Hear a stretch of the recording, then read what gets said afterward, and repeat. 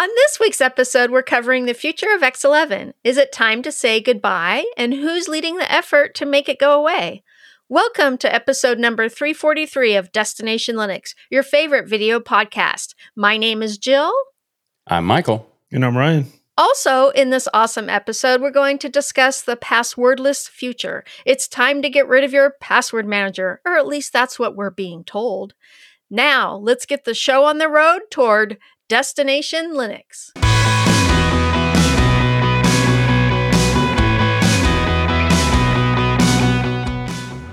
Community feedback this week comes from Glenn. He says, in regard to DL341, I saw a company we support still using kernel 2.6 as recently as 2022.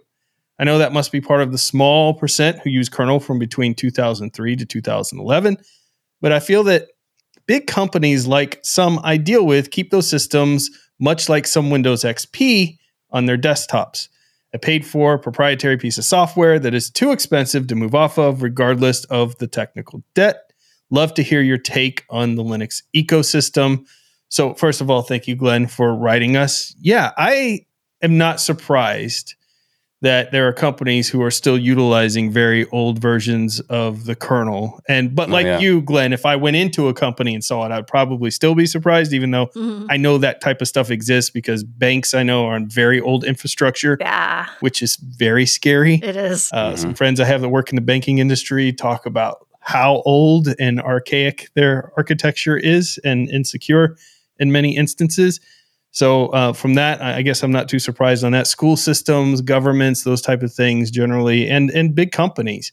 I mean, there are a lot of companies who will pay Microsoft millions of dollars to keep supporting very old versions of things because they just don't want to migrate. There's just too much for them to migrate all that infrastructure over to something new.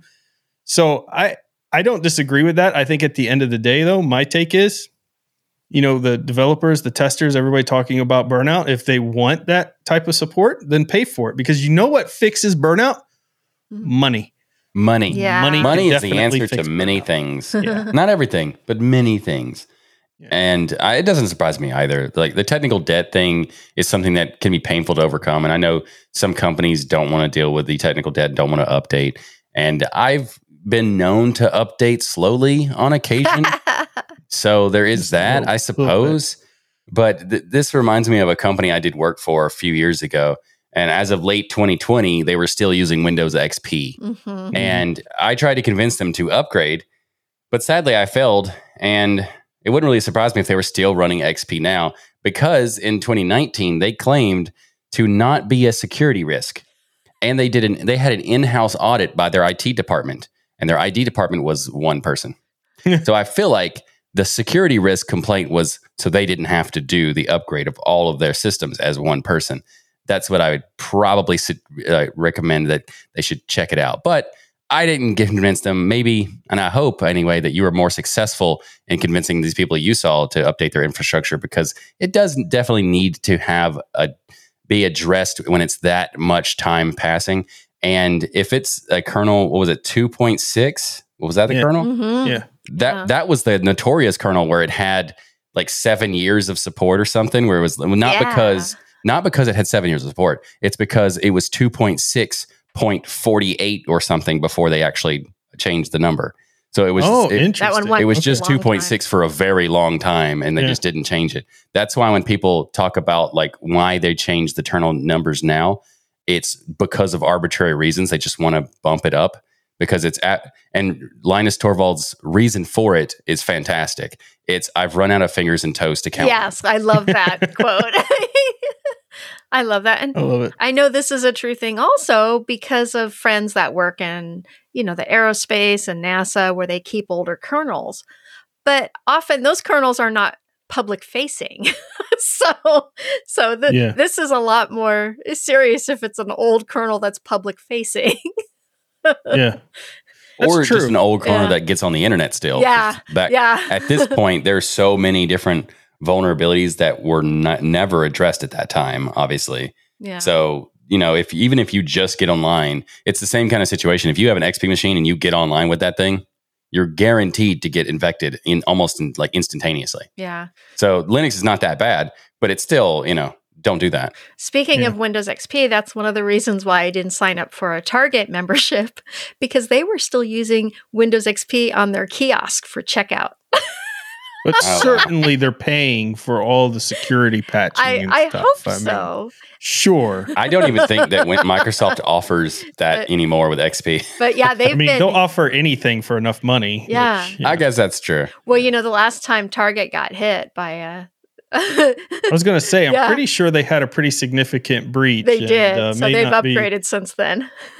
I've watched these documentaries on YouTube that talk about the fall of certain businesses that, you kind of wonder like what happened to them. And it is interesting that like Toys R Us, I think, was one of the companies that mentioned that it's upgrading its kiosks was such a major amount of money for them. And they would have to keep these old kiosks running by having this warehouse of old spare parts that they would accumulate and get off eBay and everything else just to try to keep these machines running, because the cost of replacing everything inside was so significant. So, I mean, it's a real issue. Glenn mentions here that the cost is just extraordinary for some of these companies to rip and replace. So it's not as easy as just saying, hey, go do it. But at the same time, if you're going to have that aging infrastructure, then and you're using an old Linux kernel, then definitely pay some of these developers to help maintain it for you. And you kind of get the best of both worlds. They're just not going to do it for free. Yeah, I mean, that's completely reasonable. Now I would hope that Toys R Us comes back and just uses Raspberry Pis as their kiosks. Exactly. I miss Toys R Us. That'd be cool. I'm a Toys R Us kid. Yeah, me too. Always will be for life. That's right. Speaking of that, here locally in my community, we have the largest Japanese community in the world. And all the stores, the Japanese stores, almost all of them are using Linux and Ubuntu. And on their digital signage, on their registers for checkout. And I was so happy to see that. It's like, yay! They were smart. You've got a new customer in Jill. Yes, absolutely. Thank you, Mitsuwa and Murukai. We'll also give some people some additional help if you're on an old infrastructure with maybe going passwordless. Mm-hmm. We'll see later in the show. Yeah. Some people collect Pokemon cards. Others collect baseball cards. Sure. I've never told people this before, have a little bit of a collection of UFC trading cards. Nice. I didn't even know those existed. Yeah, they're out there. And collections are vast as people's interests. You can collect things for nearly every hobby out there. However, Michael on this show has the strangest hobby of all. I have many hobbies and many collections. No, what are you talking about? This one's very weird. You collect domain names. You collect domain names like nobody I've ever seen in my life. That's just ridiculous. That's true. That's ridiculous. I only have about 70. What's 70, 100, like my kids would say. They're like, I want 70, 100 of this, because that's what it's not just 70. Like Pokemon, Michael has to collect them all. Literally, and I mean this, any discussion we have with Michael about a new business thing always ends with, we should buy a domain for that. That's Michael's like input of, let's buy a domain for that. He wants the .com, the .net, the .biz, the .community. He wants them all. He wants to collect them all because like they're going out of style. Okay, that's a bit excessive. I do have a lot of domains, and those conversations have happened. But .biz, really? That's the one that got you. That's the one you're like, I don't collect those. I have 3. Those are for plebs. I still have 3. Pleb collectors are the .biz. So as you can imagine, this gets quite expensive for us. But thankfully, I was able to find a solution for that, and that's where Namecheap comes in. Namecheap is a place where, as you guessed by their name, you can buy domains for cheap. Therefore, that makes sense. Yeah. And you can also host sites, and they have other services there as well. So if you want to be like Michael and collect domain names, or you're actually starting a business and just need one, I suggest going to Namecheap. This is where we get ours. And we have a link in the show notes where you can start your collection and support our show all at the same time. You can do both at the same time. In fact, they could probably go to a really clever URL that you probably bought, Michael. I got a domain for this, Ryan. You do. What's that domain, Michael? DestinationLinux.net/Namecheap. See, the .net was the thing, but I wish it was .biz now, because then I've been like, you did buy .biz. Well, so .net. I could add to my collection, Ryan. What about .tv? Yeah, well, don't encourage him, Jill. Yeah. So click that link and see if you can outcollect Michael. So there is a merge request under consideration right now from the GNOME team that are considering dropping support for X11 entirely. Now, the idea is that X11 has been receiving less testing, and they've been defaulting to Wayland for years, since 2016. So they think it's time. And I think this is a very interesting, merge request. Maybe it will happen, maybe it won't. And I think that there are some pros and cons to it. So I'm curious, what do y'all think? Ryan, let's start with you. Well, you know what? I don't know what we're talking about because you said GNOME. I mean, do you mean GNOME? Maybe. Oh, my bad. You're right. GNOME. My bad. GNOME. Yes, you're talking about GNOME.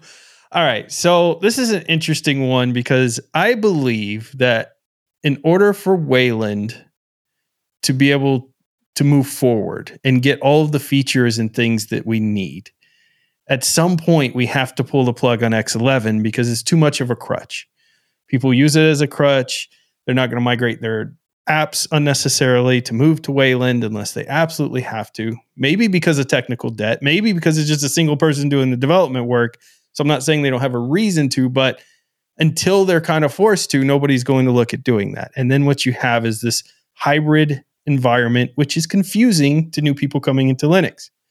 And if they're in a Wayland session, say they use Fedora or something, and then someone's like, oh, switch to X11. Like, what does that mean? I don't know what you're talking about. How would I do that?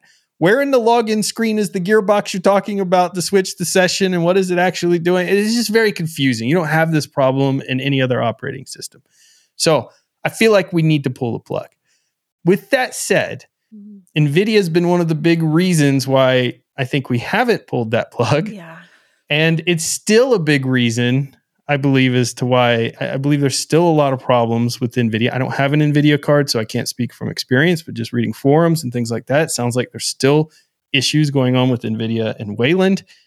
So I'm kind of at this crossroads. And one side, I feel like you've got to push everybody forward. You've kind of got to make decisions by this. And GNOME is very popular. See you at the crossroads. See you at the crossroads. Oh, yeah. No, that's a good reference there, Mike. Thank you. Bone Thugs and Harmony, I believe. Exactly. Yeah. Exactly. You're not telling your age at all. Because all the youngins will know what we're talking about. Well, all the young ones always would be listening to the mumble rap. Yeah, exactly. Yeah, mumble. It's so bad. It's so bad. Oh, yes. Oh, kids these days don't know music, like our parents said about us. So, that made me feel bad. I don't know.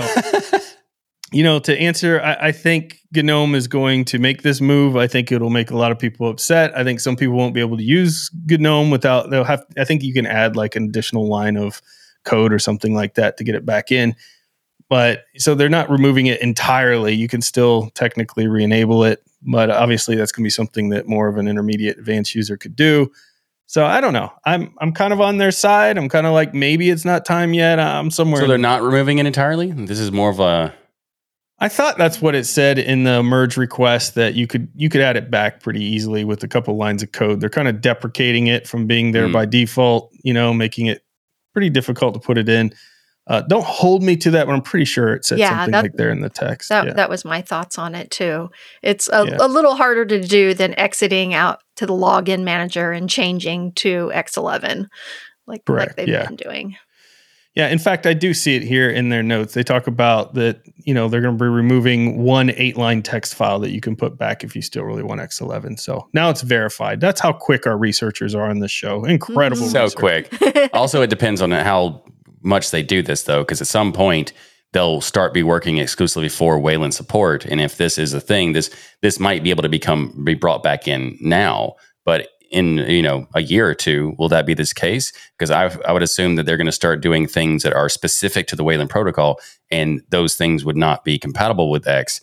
So this would not be like a complete departure right now, but it would be the beginning of a complete departure. Yeah, totally. Yep, it's the beginning of a complete departure. And honestly, I think that there were some comments in the forum about the merge request that had some legitimacy to it. People were talking about color management not being merged into Wayland in the way that it's needed to be utilized by tools like GIMP, because GIMP hasn't moved to Wayland yet, apparently, according again to the comments in the forum and stuff. So I don't know. There's GIMP hasn't even moved to GTK3 yet. Yeah. So. Yeah.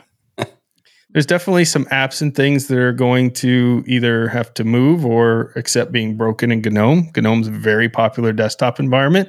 I think, an app developer would be making a pretty bold decision to not move forward with it when we all know we're going to go to Wayland at some point anyways, right? So there is that, but also the fact that there's going to be software that doesn't care. Like some of these, like Skype, for example. Yeah. they're not going to care. X-Wayland for them. they'll have X-Wayland. So we will always probably have X-Wayland for at least a decade, right? Yeah. There's going to be a process of not really having, because X-Wayland, for those who don't know, X-Wayland is like basically a shim of making X translations work on Wayland. So it's not really even X and it's not Wayland. It's more of a thing to make X stuff work in Wayland. And this is something I think is going to be there for a while. So some of those applications are really not going to hold it back thanks to X-Wayland. But I do think it's not time yet because of that NVIDIA thing you said. Yeah. Like the amount of people who are using NVIDIA, I don't know what percentage it is because we don't know. We don't have statistics because of all the people who hate the idea of statistics on Linux. That's a side note for me. We don't know how many people that is, but we do know it's a significant amount. Now, if we move over to Wayland only, are we going to lose those users? Is NVIDIA going to support Wayland? We know that they're working on supporting it now, but they fought it for a decade, right? It takes forever for them. Yeah, so we don't know exactly how long it's going to take overall, but I think this is an interesting idea because at some point it's going to happen. When it happens, I mean, who knows? But someone does have to take the first step, right? Someone has to make this happen and like pull the plug, like Ryan said. But I don't know what the best approach is and when we should do it. But I don't think it's necessarily now. But I do want to say that if GNOME does this, I would be very curious if the ramifications of this or the consequences of this would be some distributions who didn't want to switch to the Wayland, not using GNOME as their default DE and switching to something else. I think that might be a possibility. You're thinking about it from a KDE standpoint. You're like, hey. No, KDE take some market share. That's what you're evil, Michael. I said a different desktop. I didn't say KDE Plasma. We know what you meant. You don't even know any other desktops. I know all of them. I use all of them occasionally. Except for Plasma all the time. But you're not wrong. In the back of my head, I was thinking KDE Plasma. I didn't say it though. But doesn't KDE Plasma doing a lot of work pushing towards Wayland, but they're just not cutting off X11 right. yet. They're still pushing towards Wayland heavily, yes. As they should, and as all projects should that are in this kind of space. So like window managers and stuff like that will eventually need to support Wayland because X is inevitably going to be replaced. This is not a question of should you use Wayland, should you use X, or which one's better or whatever. It doesn't matter which one is better. I mean, Wayland is better overall, technically speaking, because X is just spaghetti code, hodgepodge of stuff. Yeah. And even the people who work on X don't really fully get X, because it's it's a mashup of like 50 people over decades. It's like old banking software. Yeah. We just talked about. X is basically technical debt. Yeah. But so it's not an issue of whether or not it's going to happen. It is going to happen. It's just when. And I don't know if now is the right time, but it would be interesting to see what happens with another desktop getting more attention and market share, not specifically stating anything of which desktop I'm talking about. KDE Plasma. Yeah. Well, I was thinking about the NVIDIA conversation we're talking about, and they will move to Wayland when the money is more involved, when the software that they are developing on uses Wayland. Like for they have their card specifically for AI for like autonomous vehicles, and I think that's when they're going to switch. Is when there's going to be a lot of money involved on the server side. Most companies, I think. When the money's there, that makes a lot of sense. Definitely, and actually, so GNOME, dropping X11 doesn't really surprise me either, especially with other desktops and distros that are already thinking about deprecating X11, and some that have already made the switch to Wayland as well, like RHEL, for instance. Yeah. So it's coming. It's a slow roll, but it's like we talked about. It's like OpenSUSE a slow roll. Exactly. OpenSUSE a slow roll. Exactly. Nice callback to last episode. Michael. Nice.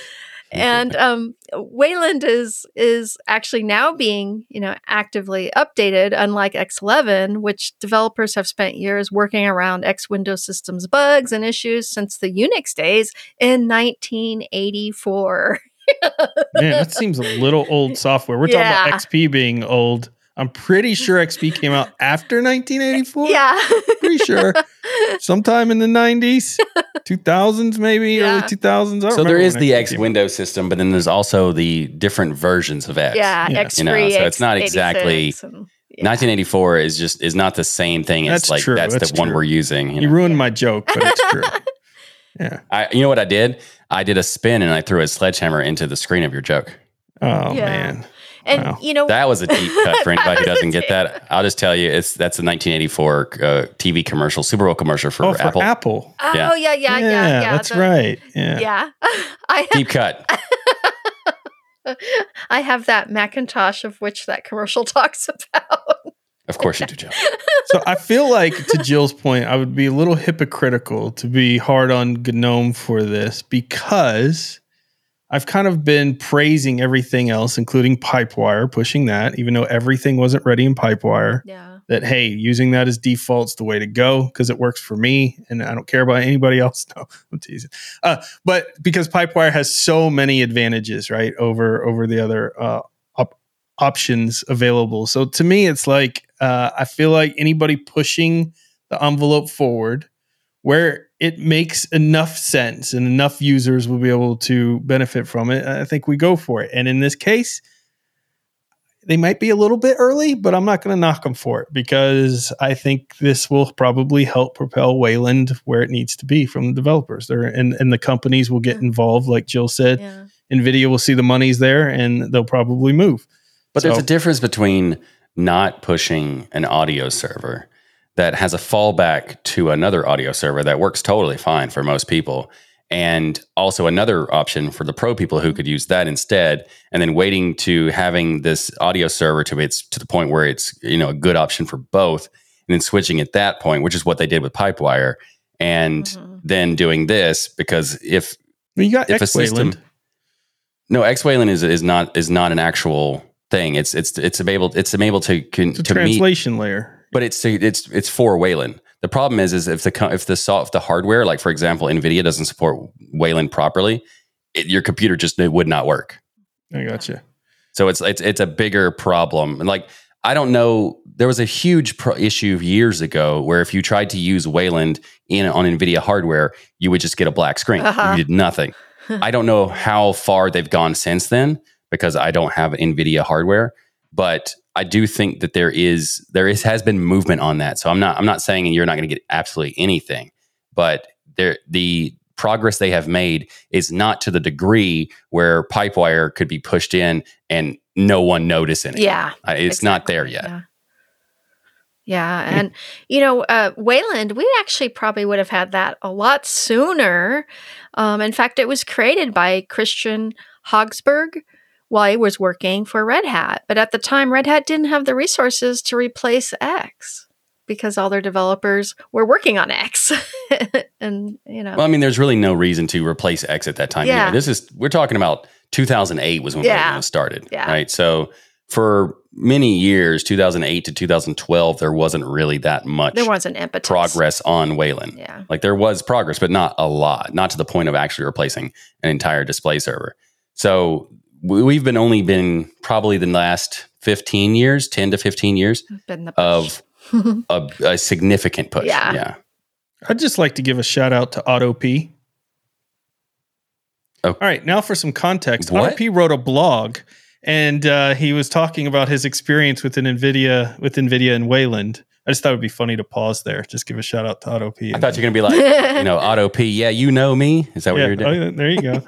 But they're talking about the experience and talks about a lot of flickering issues, OBS still not working and things like that. Now, this was many months ago, so things could be fixed by then, but seems at least up through 2022, which was when this blog post was written. There were still lots of issues going on.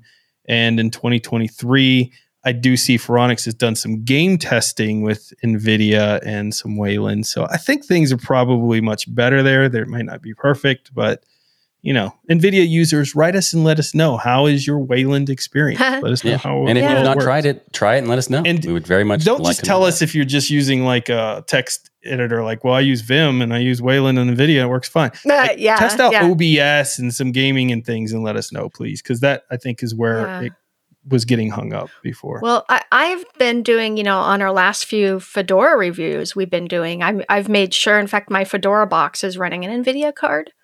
So I noticed with Fedora, when we were testing Fedora 34, that was the change for me when it actually worked out of the box when I installed Fedora and it recognized the NVIDIA card on Wayland.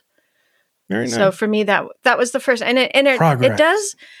I mean, most of the games work just fine, nice. And it's been a lot better actually on that machine. So things aren't perfect. I actually want to just to clarify one thing. I wasn't saying that it wouldn't work.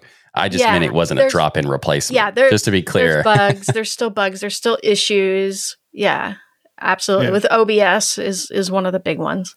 Yeah, I was thinking that was one of the ones that was constantly a battle there. But write us, let us know. We might read it in a follow-up show. This episode of Destination Linux is sponsored by Linbit. Linbit has been keeping digital businesses running for over 20 years. They're the makers of open source products like DRBD, which is high availability software that has been part of the Linux kernel since 2010, and LinStore, industry-leading open source software-defined storage.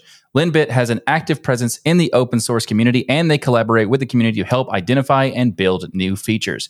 Linbit provides enterprise-grade software that runs on a variety of platforms and OSs without vendor lock-in. What that means is that you could use the software on any platform, including specific hardware that you want to use, or just off-the-shelf hardware that you get and connect it. All of this stuff can be interchanged really easily. And with DRBD and LinStore, you can have high-speed replicated block storage in almost any configuration, whether it's Kubernetes, Apache Cloud, or OpenNebula. There's even DRBD proxy for long-distance replication. Linbit is run by its founders to this day, and all of its engineers and developers are in-house with offices in Europe and North America, which allows them to have global 24/7 support to complement their enterprise offerings. Visit linbit.com to learn more about the people behind Linbit and the awesome software for block storage, duplication, and more. Talk about something that affects every single person. It's called password fatigue, Michael. I'm tired. Of dealing with your stupid long passwords that you create. As a business partner of mine, having a 84 character password is, yes, it's secure, but it's very annoying if you ever have to manually type that in for certain reasons. I feel like you're holding back a little. Yeah, a little bit. I feel like you're holding. It's frustrating. Yeah, but to be clear about, he's giving me a hard time, and I just want to clarify.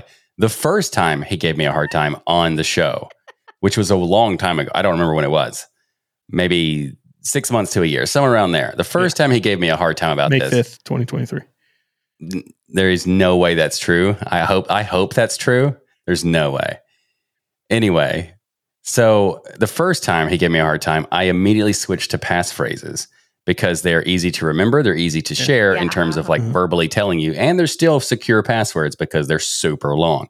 So this is a haha to Ryan about that. Yeah, so they're longer now, but they're easier to do. Better. It is, but you just got to type more. It's a bunch of random words. I mean, it's still, if you have to manually type it, it's still. But anyways, Google's going to solve all of this for us. It's better than like switching character case and switching symbols and numbers and all that stuff. True. See, that's what I do. You guys would not like my password. Well, especially that's what I used Jill to do. stores them on a floppy disk. Old school. Yeah, exactly. From the BBS I used to do it that way, but I never put them on a floppy disk. Yeah. Jill has a floppy disk, and she just put a label Bitwarden on it. Yeah. That's her Bitwarden. Actually have one with Bitwarden on it. That's her version of Bitwarden there. All right. So Google, Uber, WhatsApp, eBay, and Apple, all of the greatest companies ever. You said that with a little bit of a snicker there. No. All the greatest. I mean, that's just like a clear, genuine, obvious statement. They are the best. My favorites. Best, especially the Uber and WhatsApp. Yeah, I favorite them on my contact list. They all run Linux Google. on the back end, so. Yeah, they have to. They don't have a choice. They don't have a choice for security. Yeah, so they're pushing towards a passwordless future using passkeys instead of passwords. And Google is one of the first ones to make the biggest push by making this the default method in the near future for accessing your account. In fact, it started now. You might start getting prompts from Google saying, hey, switch to a passkey. It's time to switch to a passkey on any of your Google accounts. If you're still utilizing Google, that is. Those of us, though, who use SSH, if you're wondering what's a passkey exactly, will be very familiar with this technology because it basically puts a private key on your device, such as your phone or a tablet or a computer, and puts the public key up on the server. And you basically authenticate, kind of like a YubiKey would. You have this two-factor authentication by going to your phone and accepting the prompt through your biometrics or by entering. Are you trying to ruin the tip of the week this week, Ryan? Is that what you're doing? No, I would never do that. I think that's what you're doing right now. No, I would never do that. I'm just saying it's similar to that thing, that YubiKey thing. I did it last week. I ruined the tip of the week now last it's Ryan's week. turn. So now it's Ryan's turn. Ryan's turn. So, according to Google and others, this is going to remove the most popular attack, which is a phishing attack, from being an effective method of breaching an account, because obviously there's no password to be shared here to grab or steal or utilize across many different devices. And additionally, no more long passwords means no more password managers would be needed either. You wouldn't need a password manager to memorize all these things because you're using this passkey in place of it. So I don't know, Michael, what do you think? This seems like a reasonable kind of switch here. I think there's a lot of potential value for this, and it makes a lot of sense. It just makes it a little more complicated for some people. So in some ways, it's easier because you don't have to remember the password, and you could just have your device. And the people who are not technical, like not tech savvy, they could just use their device and have access, and that's cool. And it's a secure way of getting access. But what if they replace their phone, or they have a different laptop, or they switch platforms from Apple to Google's Android and stuff like that? What if they did all of these things?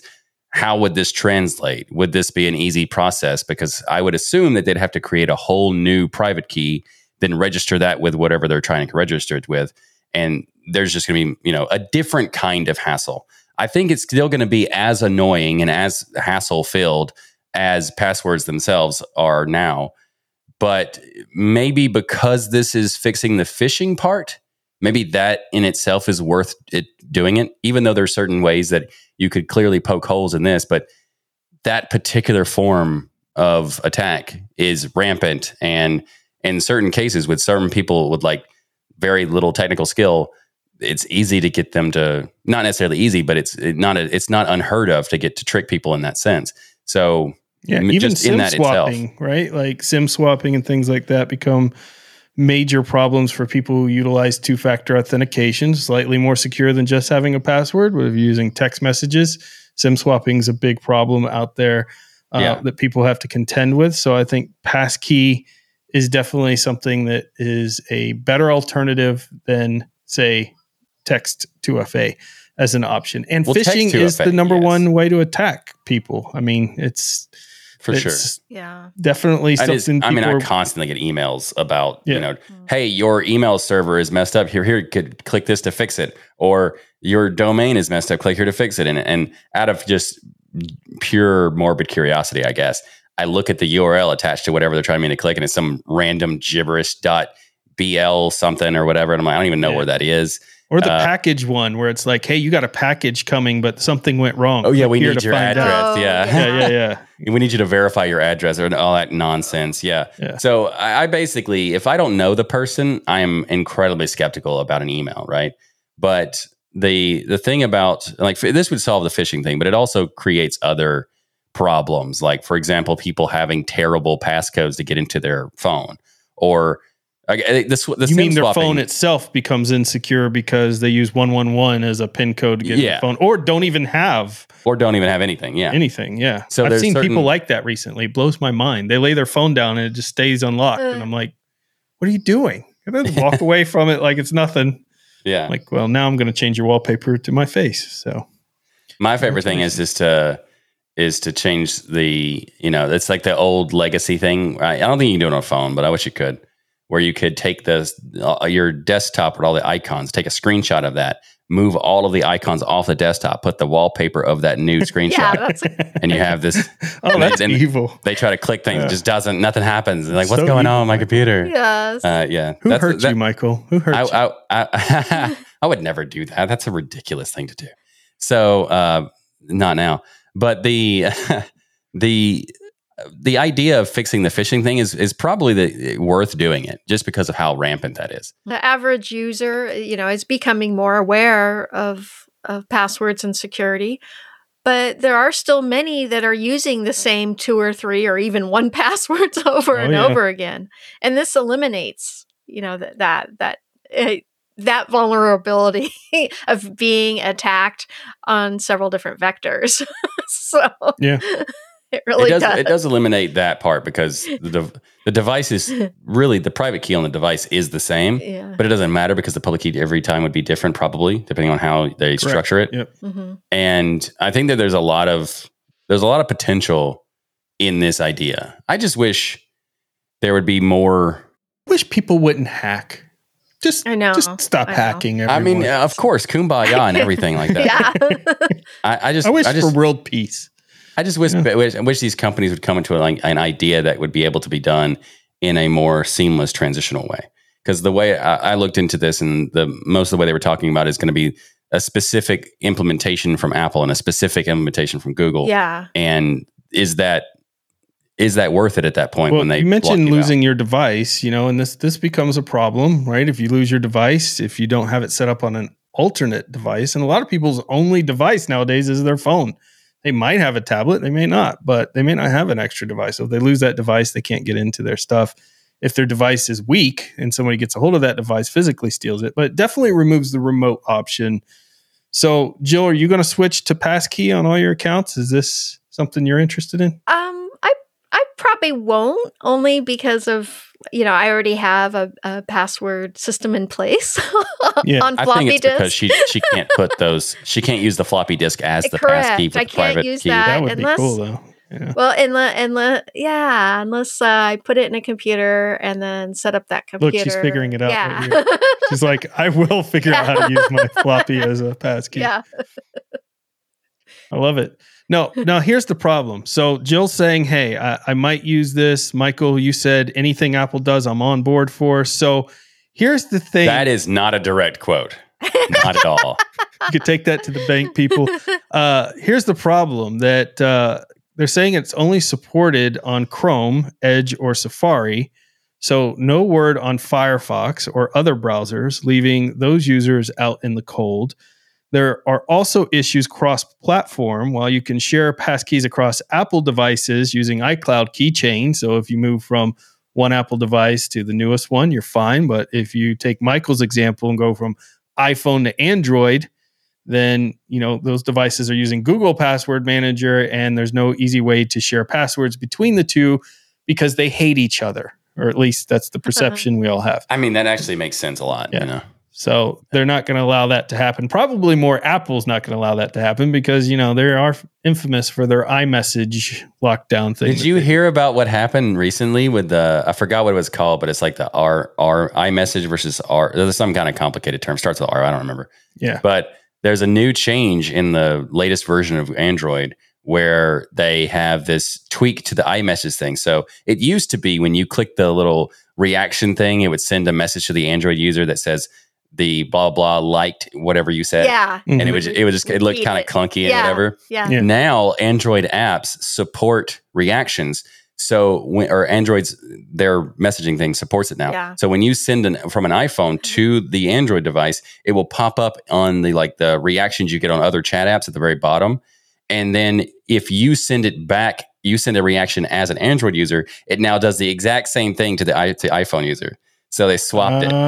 So it now tells the iPhone user they don't have a green bubble or whatever. Now you feel inferior, Apple user. It's RCS, which is their encrypted text messaging, which back in the day, we used to argue about the fact that Android had a very insecure text messaging platform. And, iMessage was a far better option because at least it was encrypted. It wasn't necessarily fully end-to-end encrypted in that Apple couldn't get into it, but it was encrypted enough to make it more secure than having no encryption at all.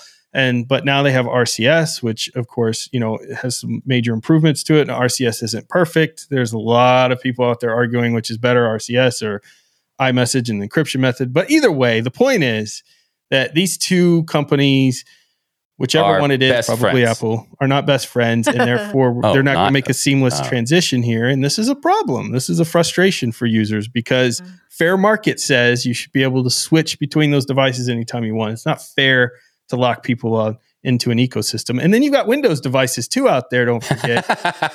No, you don't. So, yeah, you're right. Never mind. You have a lot of those out there. You got some. So you can use Safari for Apple. But if you want to set up your passkey for Google, as another example, you need to install Chrome on your Apple device to do that because they're not going to support it through Safari. I don't know if that's Apple or Google, but this seems so much better. Google and Apple and other companies that are pushing this. This is not even more complicated than the previously. This is so much better. Thank you for doing this and considering all the possibilities this would help. Thank you. It's good. It's great. The company is now assigned you 10 social points for your great attitude towards their recent change. Yes. Congratulations, Michael. You know what, Michael and Ryan? Catch those in and get me a bonus reward or something. Kit Kat bar. You know what? When this comes to when it's integrated into SeaMonkey, one of my favorite web browsers, then I'll switch over. There you go. I have a problem. They've docked you 5 social points. I don't want to be negative, Jill, but probably not. No, not happening. Now, SeaMonkey's on the cutting edge. Actually, their development is actually very good every few months. Yeah. There you go. Well, I don't know whether this is the answer or not, or if it's time to throw out your password manager. Probably not for us, because all of us in Linux are smart people that have a whole system down and it's way more secure. But for your average Joe, maybe your mom, your dad, other people, might be a good option to switch them to passkey. It might help with the phishing attempts. Yeah. And I ain't talking about pond fishing. I'm talking You're not talking about pond fishing? pH fishing. Are you talking about deep sea fishing? No, fishing with a pH. With a ph. Speaking of passkeys and passwords, I've got something for you that you don't need either of those for. Do you remember the arcade games like Time Traveler, released back in 1991, that used photorealistic movies of real people? And you didn't have to use a password to use it? Well, our game this week isn't a hologram, unfortunately, but it does use real photos in the background to offer some very surreal beauty to the game. And the game is called Seedlings. It's actually a really charming game where you are a seed that rolls through each map, but sometimes needs a bit of help along the way with insects and neat creatures that carry you through the obstacles. The game definition on Steam describes it like this: immerse yourself in nature as a sentient seed in this relaxing, award-winning 2.5D puzzle platformer. You possess different plant creatures with unique abilities and find your way through the New Zealand native forest, made using real photos and videos. And boy, are they beautiful. They are absolutely... This game nails it. They used it in such a beautiful way, the real photography against, a moving background. They did that. It's such a clever idea too, and to use footage from such a beautiful place. Exactly. That I have been to New Zealand, and it is just one of the most gorgeous places on the planet. So, to utilize that as a backdrop for a game obviously is a great choice there. Mm-hmm. But I kind of want to take us back for a second to Time Traveler, because does everybody remember Time Traveler, the hologram game? Yeah. Where you would spend $1. I think it was like 75 cents or $1. Because back then that was like half your arcade money. Yeah. It was no small amount.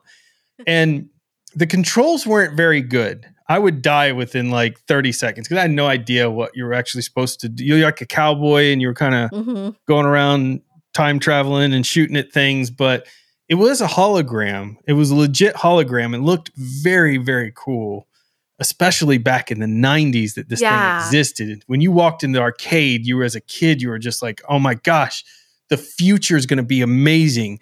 This is the beginning of something so great.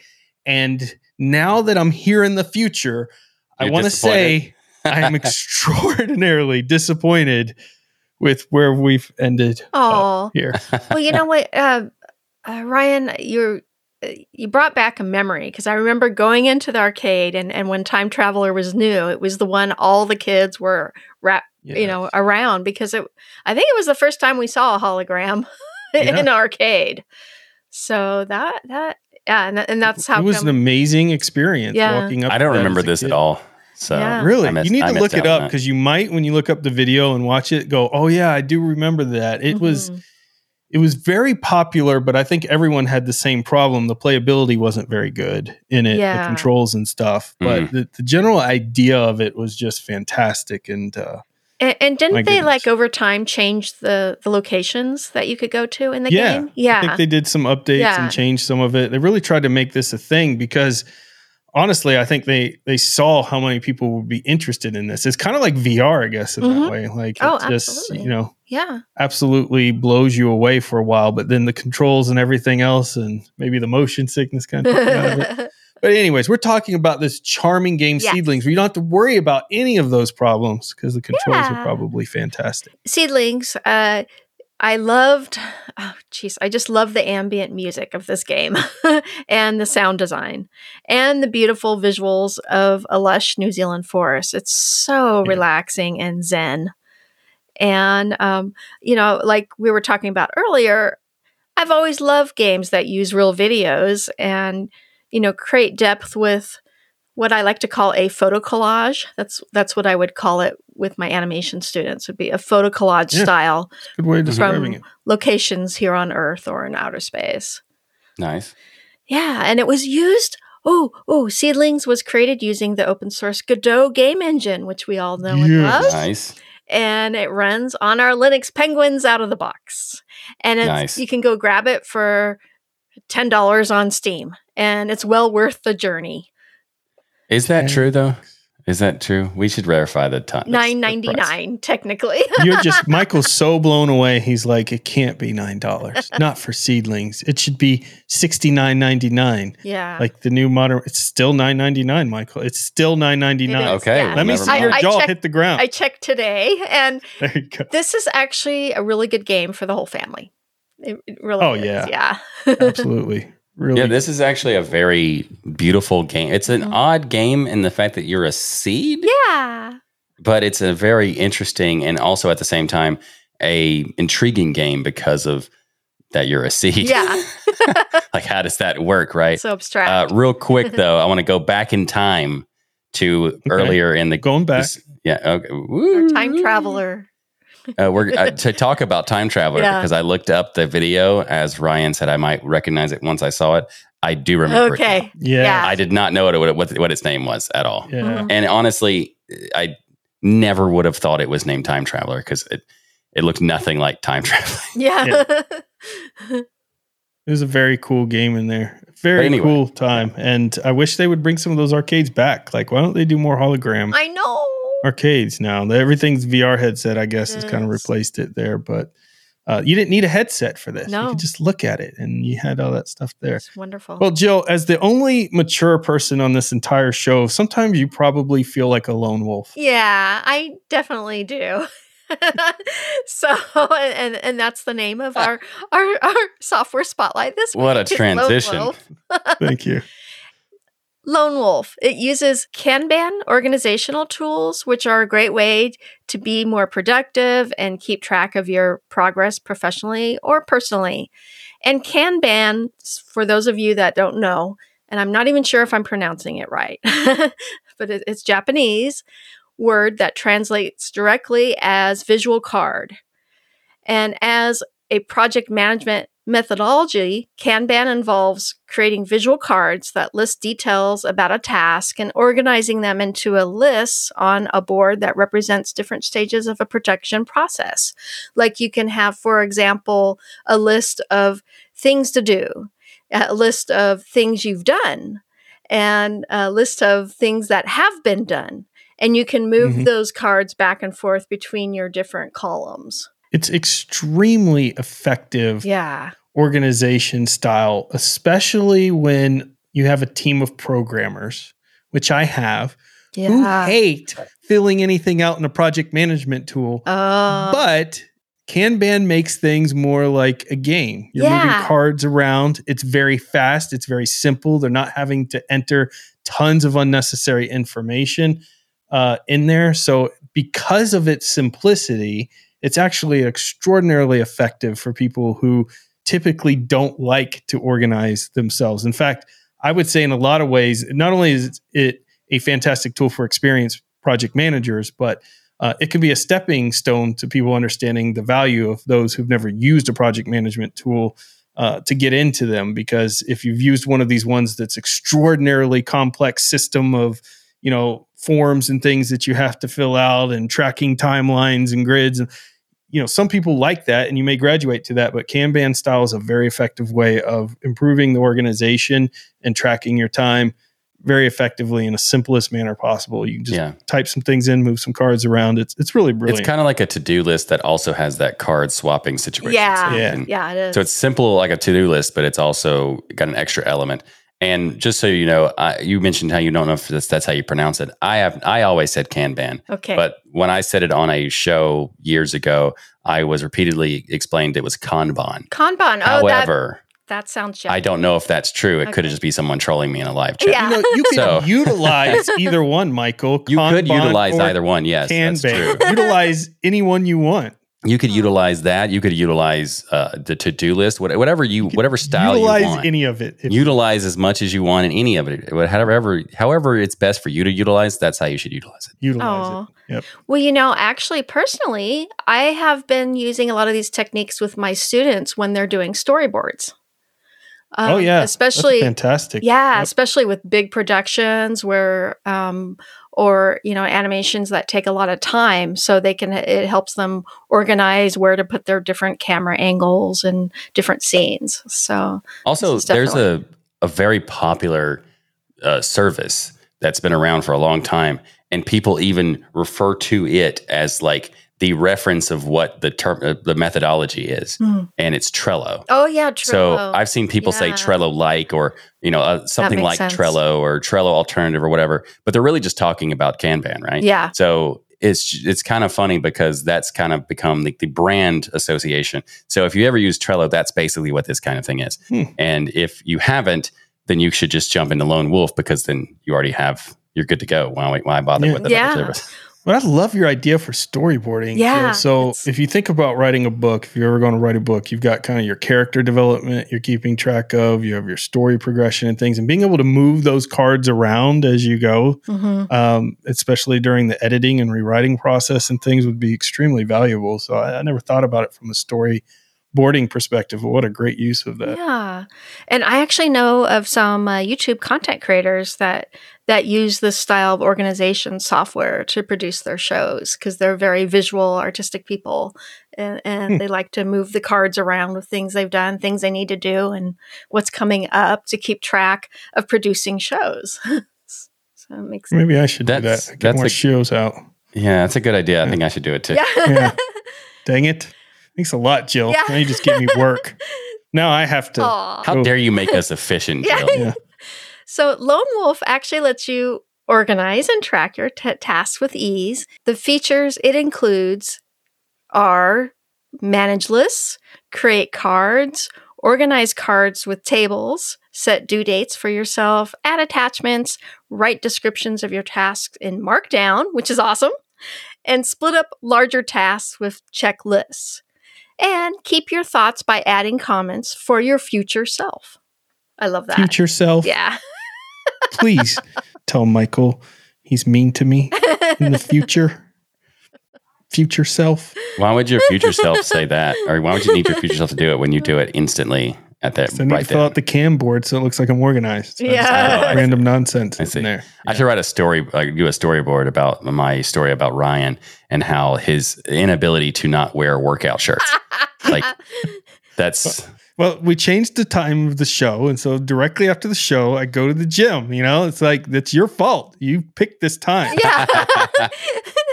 Is that actually the reason? Is that the reason? Yeah. Like I'm right from here. I'm to the gym, man. To the gym. Is that your tip and trick, by the way? Is set your show time up so that you can go directly to the gym afterwards. Well, no, I work out in the mornings, not in the evenings. All right. So it doesn't work. It doesn't work the same for me. But what the tip of the week is something you spoiled earlier, and that's the YubiKey, because you can use the YubiKey to help secure your accounts, whether you plan to use a passkey or not. And YubiKey implementation provides that physical device required to access your accounts with a 2FA or two-factor authentication. It's far more secure than using a two-factor authentication for temporary one-time passwords, and definitely more secure than SMS 2FA, which is like the text message system because of the whole SIM swapping situation that Ryan described earlier. YubiKeys are also easy to set up and compatible with any browser and, of course, Linux. So YubiKeys might be something you want to check out because you can effectively do the passkey thing that we talked about earlier that these companies are trying to promote, and do that now without having to worry about support for whatever platform that you're using and that sort of thing. Also, a former client of mine contacted me this week that they were terrified because their email was down and their website wasn't working. And it turns out their domain expired. And this is only relevant to this because when I went to log in to pay for the registration of the domain in multiple years in advance, I also noticed that the login two-factor authentication code was being sent to an email with that domain, which of course with that domain expired, it can't actually get the code. So I had to go through this huge process of verification and all this other stuff with the tech support people of the registrar in order to get the thing working again. And when I was done with the chat, the tech support person from the registrar said, "Hey, this might be a good time to set up two-factor authentication for this account." And I thought, that's a very good time. Pretty good idea. Pretty good idea there. By the way, I was showing my YubiKey to everyone and noticed it says Wired on the back. Oh, yeah. Wired and magazine. So because I'm so cheap, I got the version of Wired subscription that was like $12 for the year and came with a YubiKey. And I was like, of course I'm going to get the subscription. But I wanted more than one key. So I bought 2 Wired subscriptions, which was still cheaper than going and buying a YubiKey by itself there. So that's how I acquired my first YubiKeys, was through Wired magazine subscription. So Wired, it worked. I don't know if you made any money on it, but it worked. And also it might work again if they're still doing that and now people go do it for themselves. Exactly. Because you gave them a life hack, you know. As far as events to go to, we've got All Things Open. What is All Things Open? Well, it's a conference. It describes itself as a polyglot technology conference focusing on the tools, processes, and people making open source possible. And that's October 15th through the 17th. If you want to check that out, I think it's in North Carolina. Is that right? Raleigh, North Carolina? I think so. Yes, Raleigh, North Carolina. Yeah. So that's a pretty cool one to check out. You've got Ubuntu Summit, which Michael is going to. That's true. So awesome. You may want to avoid it because Michael will be there, but Ubuntu people will be there, and that makes it really cool. So you want to avoid it now. Go. See, there you go. You definitely should go. And Michael will be hosting, moderating a panel for an AMA and the community council. Basically, Michael's going to be everywhere. He is. This thing. You can't miss him. He's like 6'9". I'm not that for a head that's above everybody else. Tall, but not that tall. But in terms of the moderating the panel, I'm looking forward to that a lot. It's an AMA for the community council of Ubuntu, and we're also going to be doing a special presentation. Well, possibly that I might be hosting that, so that's another thing that I'll be there doing. Man, and I'll also I also have a talk that I'm doing about. I'll tell you this week. It's about open source marketing or marketing in open source and how to do it properly and like the do's and don'ts and that sort of thing. So I also give like some stories about how you can implement certain strategies that are not necessarily made for open source, but could be implemented into an open source project and that sort of stuff. So if you can't make it to Ubuntu Summit, you still might want to check out that video, which I'll post sometime after the summit. You get it about 2 years from now if you wait. And well, if I'm doing it there live, and I'm just gonna, if it requires me to actually record it, edit it, and do all that, that would take like 2 years. In this case, it's just take the file and then like chop it up a little bit. All right, but good. I'm also going to be doing some other stuff, which I'll tell you about next week. Oh wow! Oh wow! I have to keep tuning in to find out what Michael's doing. Exactly. I can't wait to watch the live feeds like at 3 a.m, like I did last time to watch Michael's talk. Did you stay up till 3 a.m. to watch Michael talk? Actually, I stayed up till 5 because I wanted to watch the talks before Michael and after too. Look at that. That's dedication. My butt will be sleeping, I promise you. I will check out the replay of it, though. I will.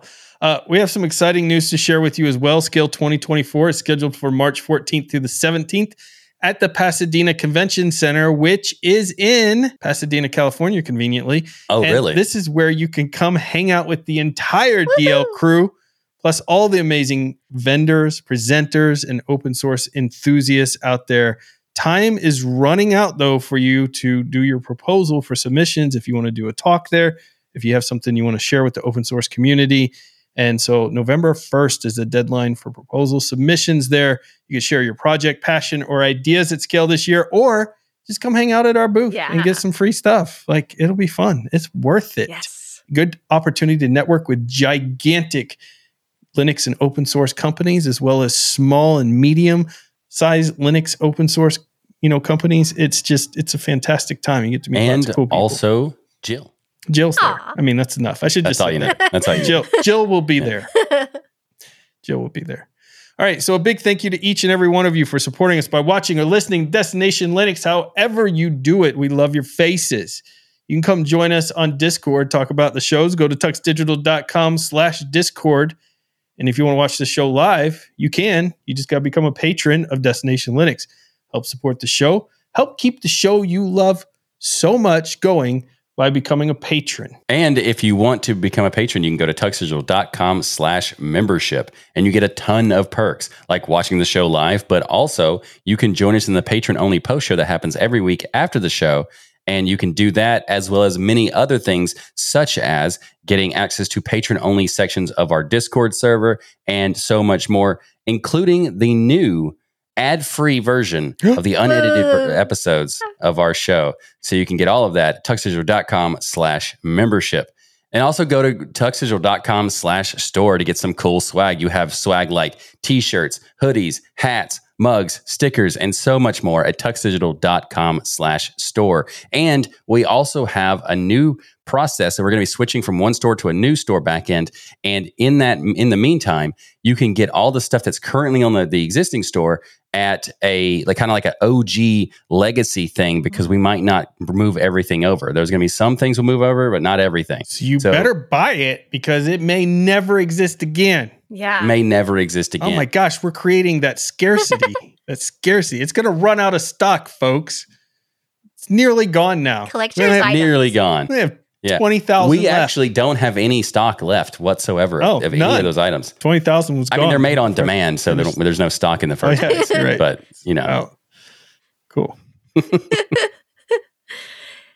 And make sure to check out all the amazing shows here on Tux Digital. That's right, we have an entire network of shows to fill your entire week with geeky goodness. Hooray! Linux Saloon is our weekly virtual lug hosted by Nate every Saturday at 8 p.m. Eastern Standard Time. You can join live if you want to. Head to tuxdigital.com/Linux Saloon to get all the info. And everyone head to tuxdigital.com and subscribe to all our amazing shows. And don't forget to leave a rating on your favorite app so that others can discover the power of open source and keep those penguins marching in the full Monty of Linux and open source awesome sauce. And everybody, have an awesome week. And remember that the journey itself is just as important as the destination. Thanks, everyone. See you next week. We love you all. Also, for those who don't know, who couldn't tell, yes, I'm sick, and I still made the show. That's how dedicated I am. You're so pale naturally that it's hard to tell. You can't tell that you're sick. Yeah, because you're pale. Oh, that's also why. When Michael's sick, Brian, he wears a hat. Mean. Yes, For anybody who's wondering why I have a hat on, that's the reason. Yeah. No, Ryan. I didn't want to do my hair today. I didn't care enough. Because he's a half head. He only has half a head. I wish I knew what episode that was on so I could get a reference for that. Yeah. Man, I don't remember what that was from. That was a good one, though. That's a good one. See you next week, everybody. We completed a show. Jill and Michael were both sick, and we still did the show. Yeah. That's our level of dedication. It's unparalleled by anybody. It's unmatched by anyone. We are incredible. I mean, I'm fine, so there's nothing special about me being here. Well, technically speaking, this particular episode is me and Jill being sick, but you also went to the dentist at one of the episodes, so you still did it. Yeah. It's true. So if you think about it, we're all willing to be showing how awesome we are. People should become a patron just because of what we put our bodies through to be here. We're like wrestlers or UFC fighters and other things that abuse their bodies to bring you this show every single week. And you can show your appreciation by becoming a patron. Exactly. Killing ourselves, folks.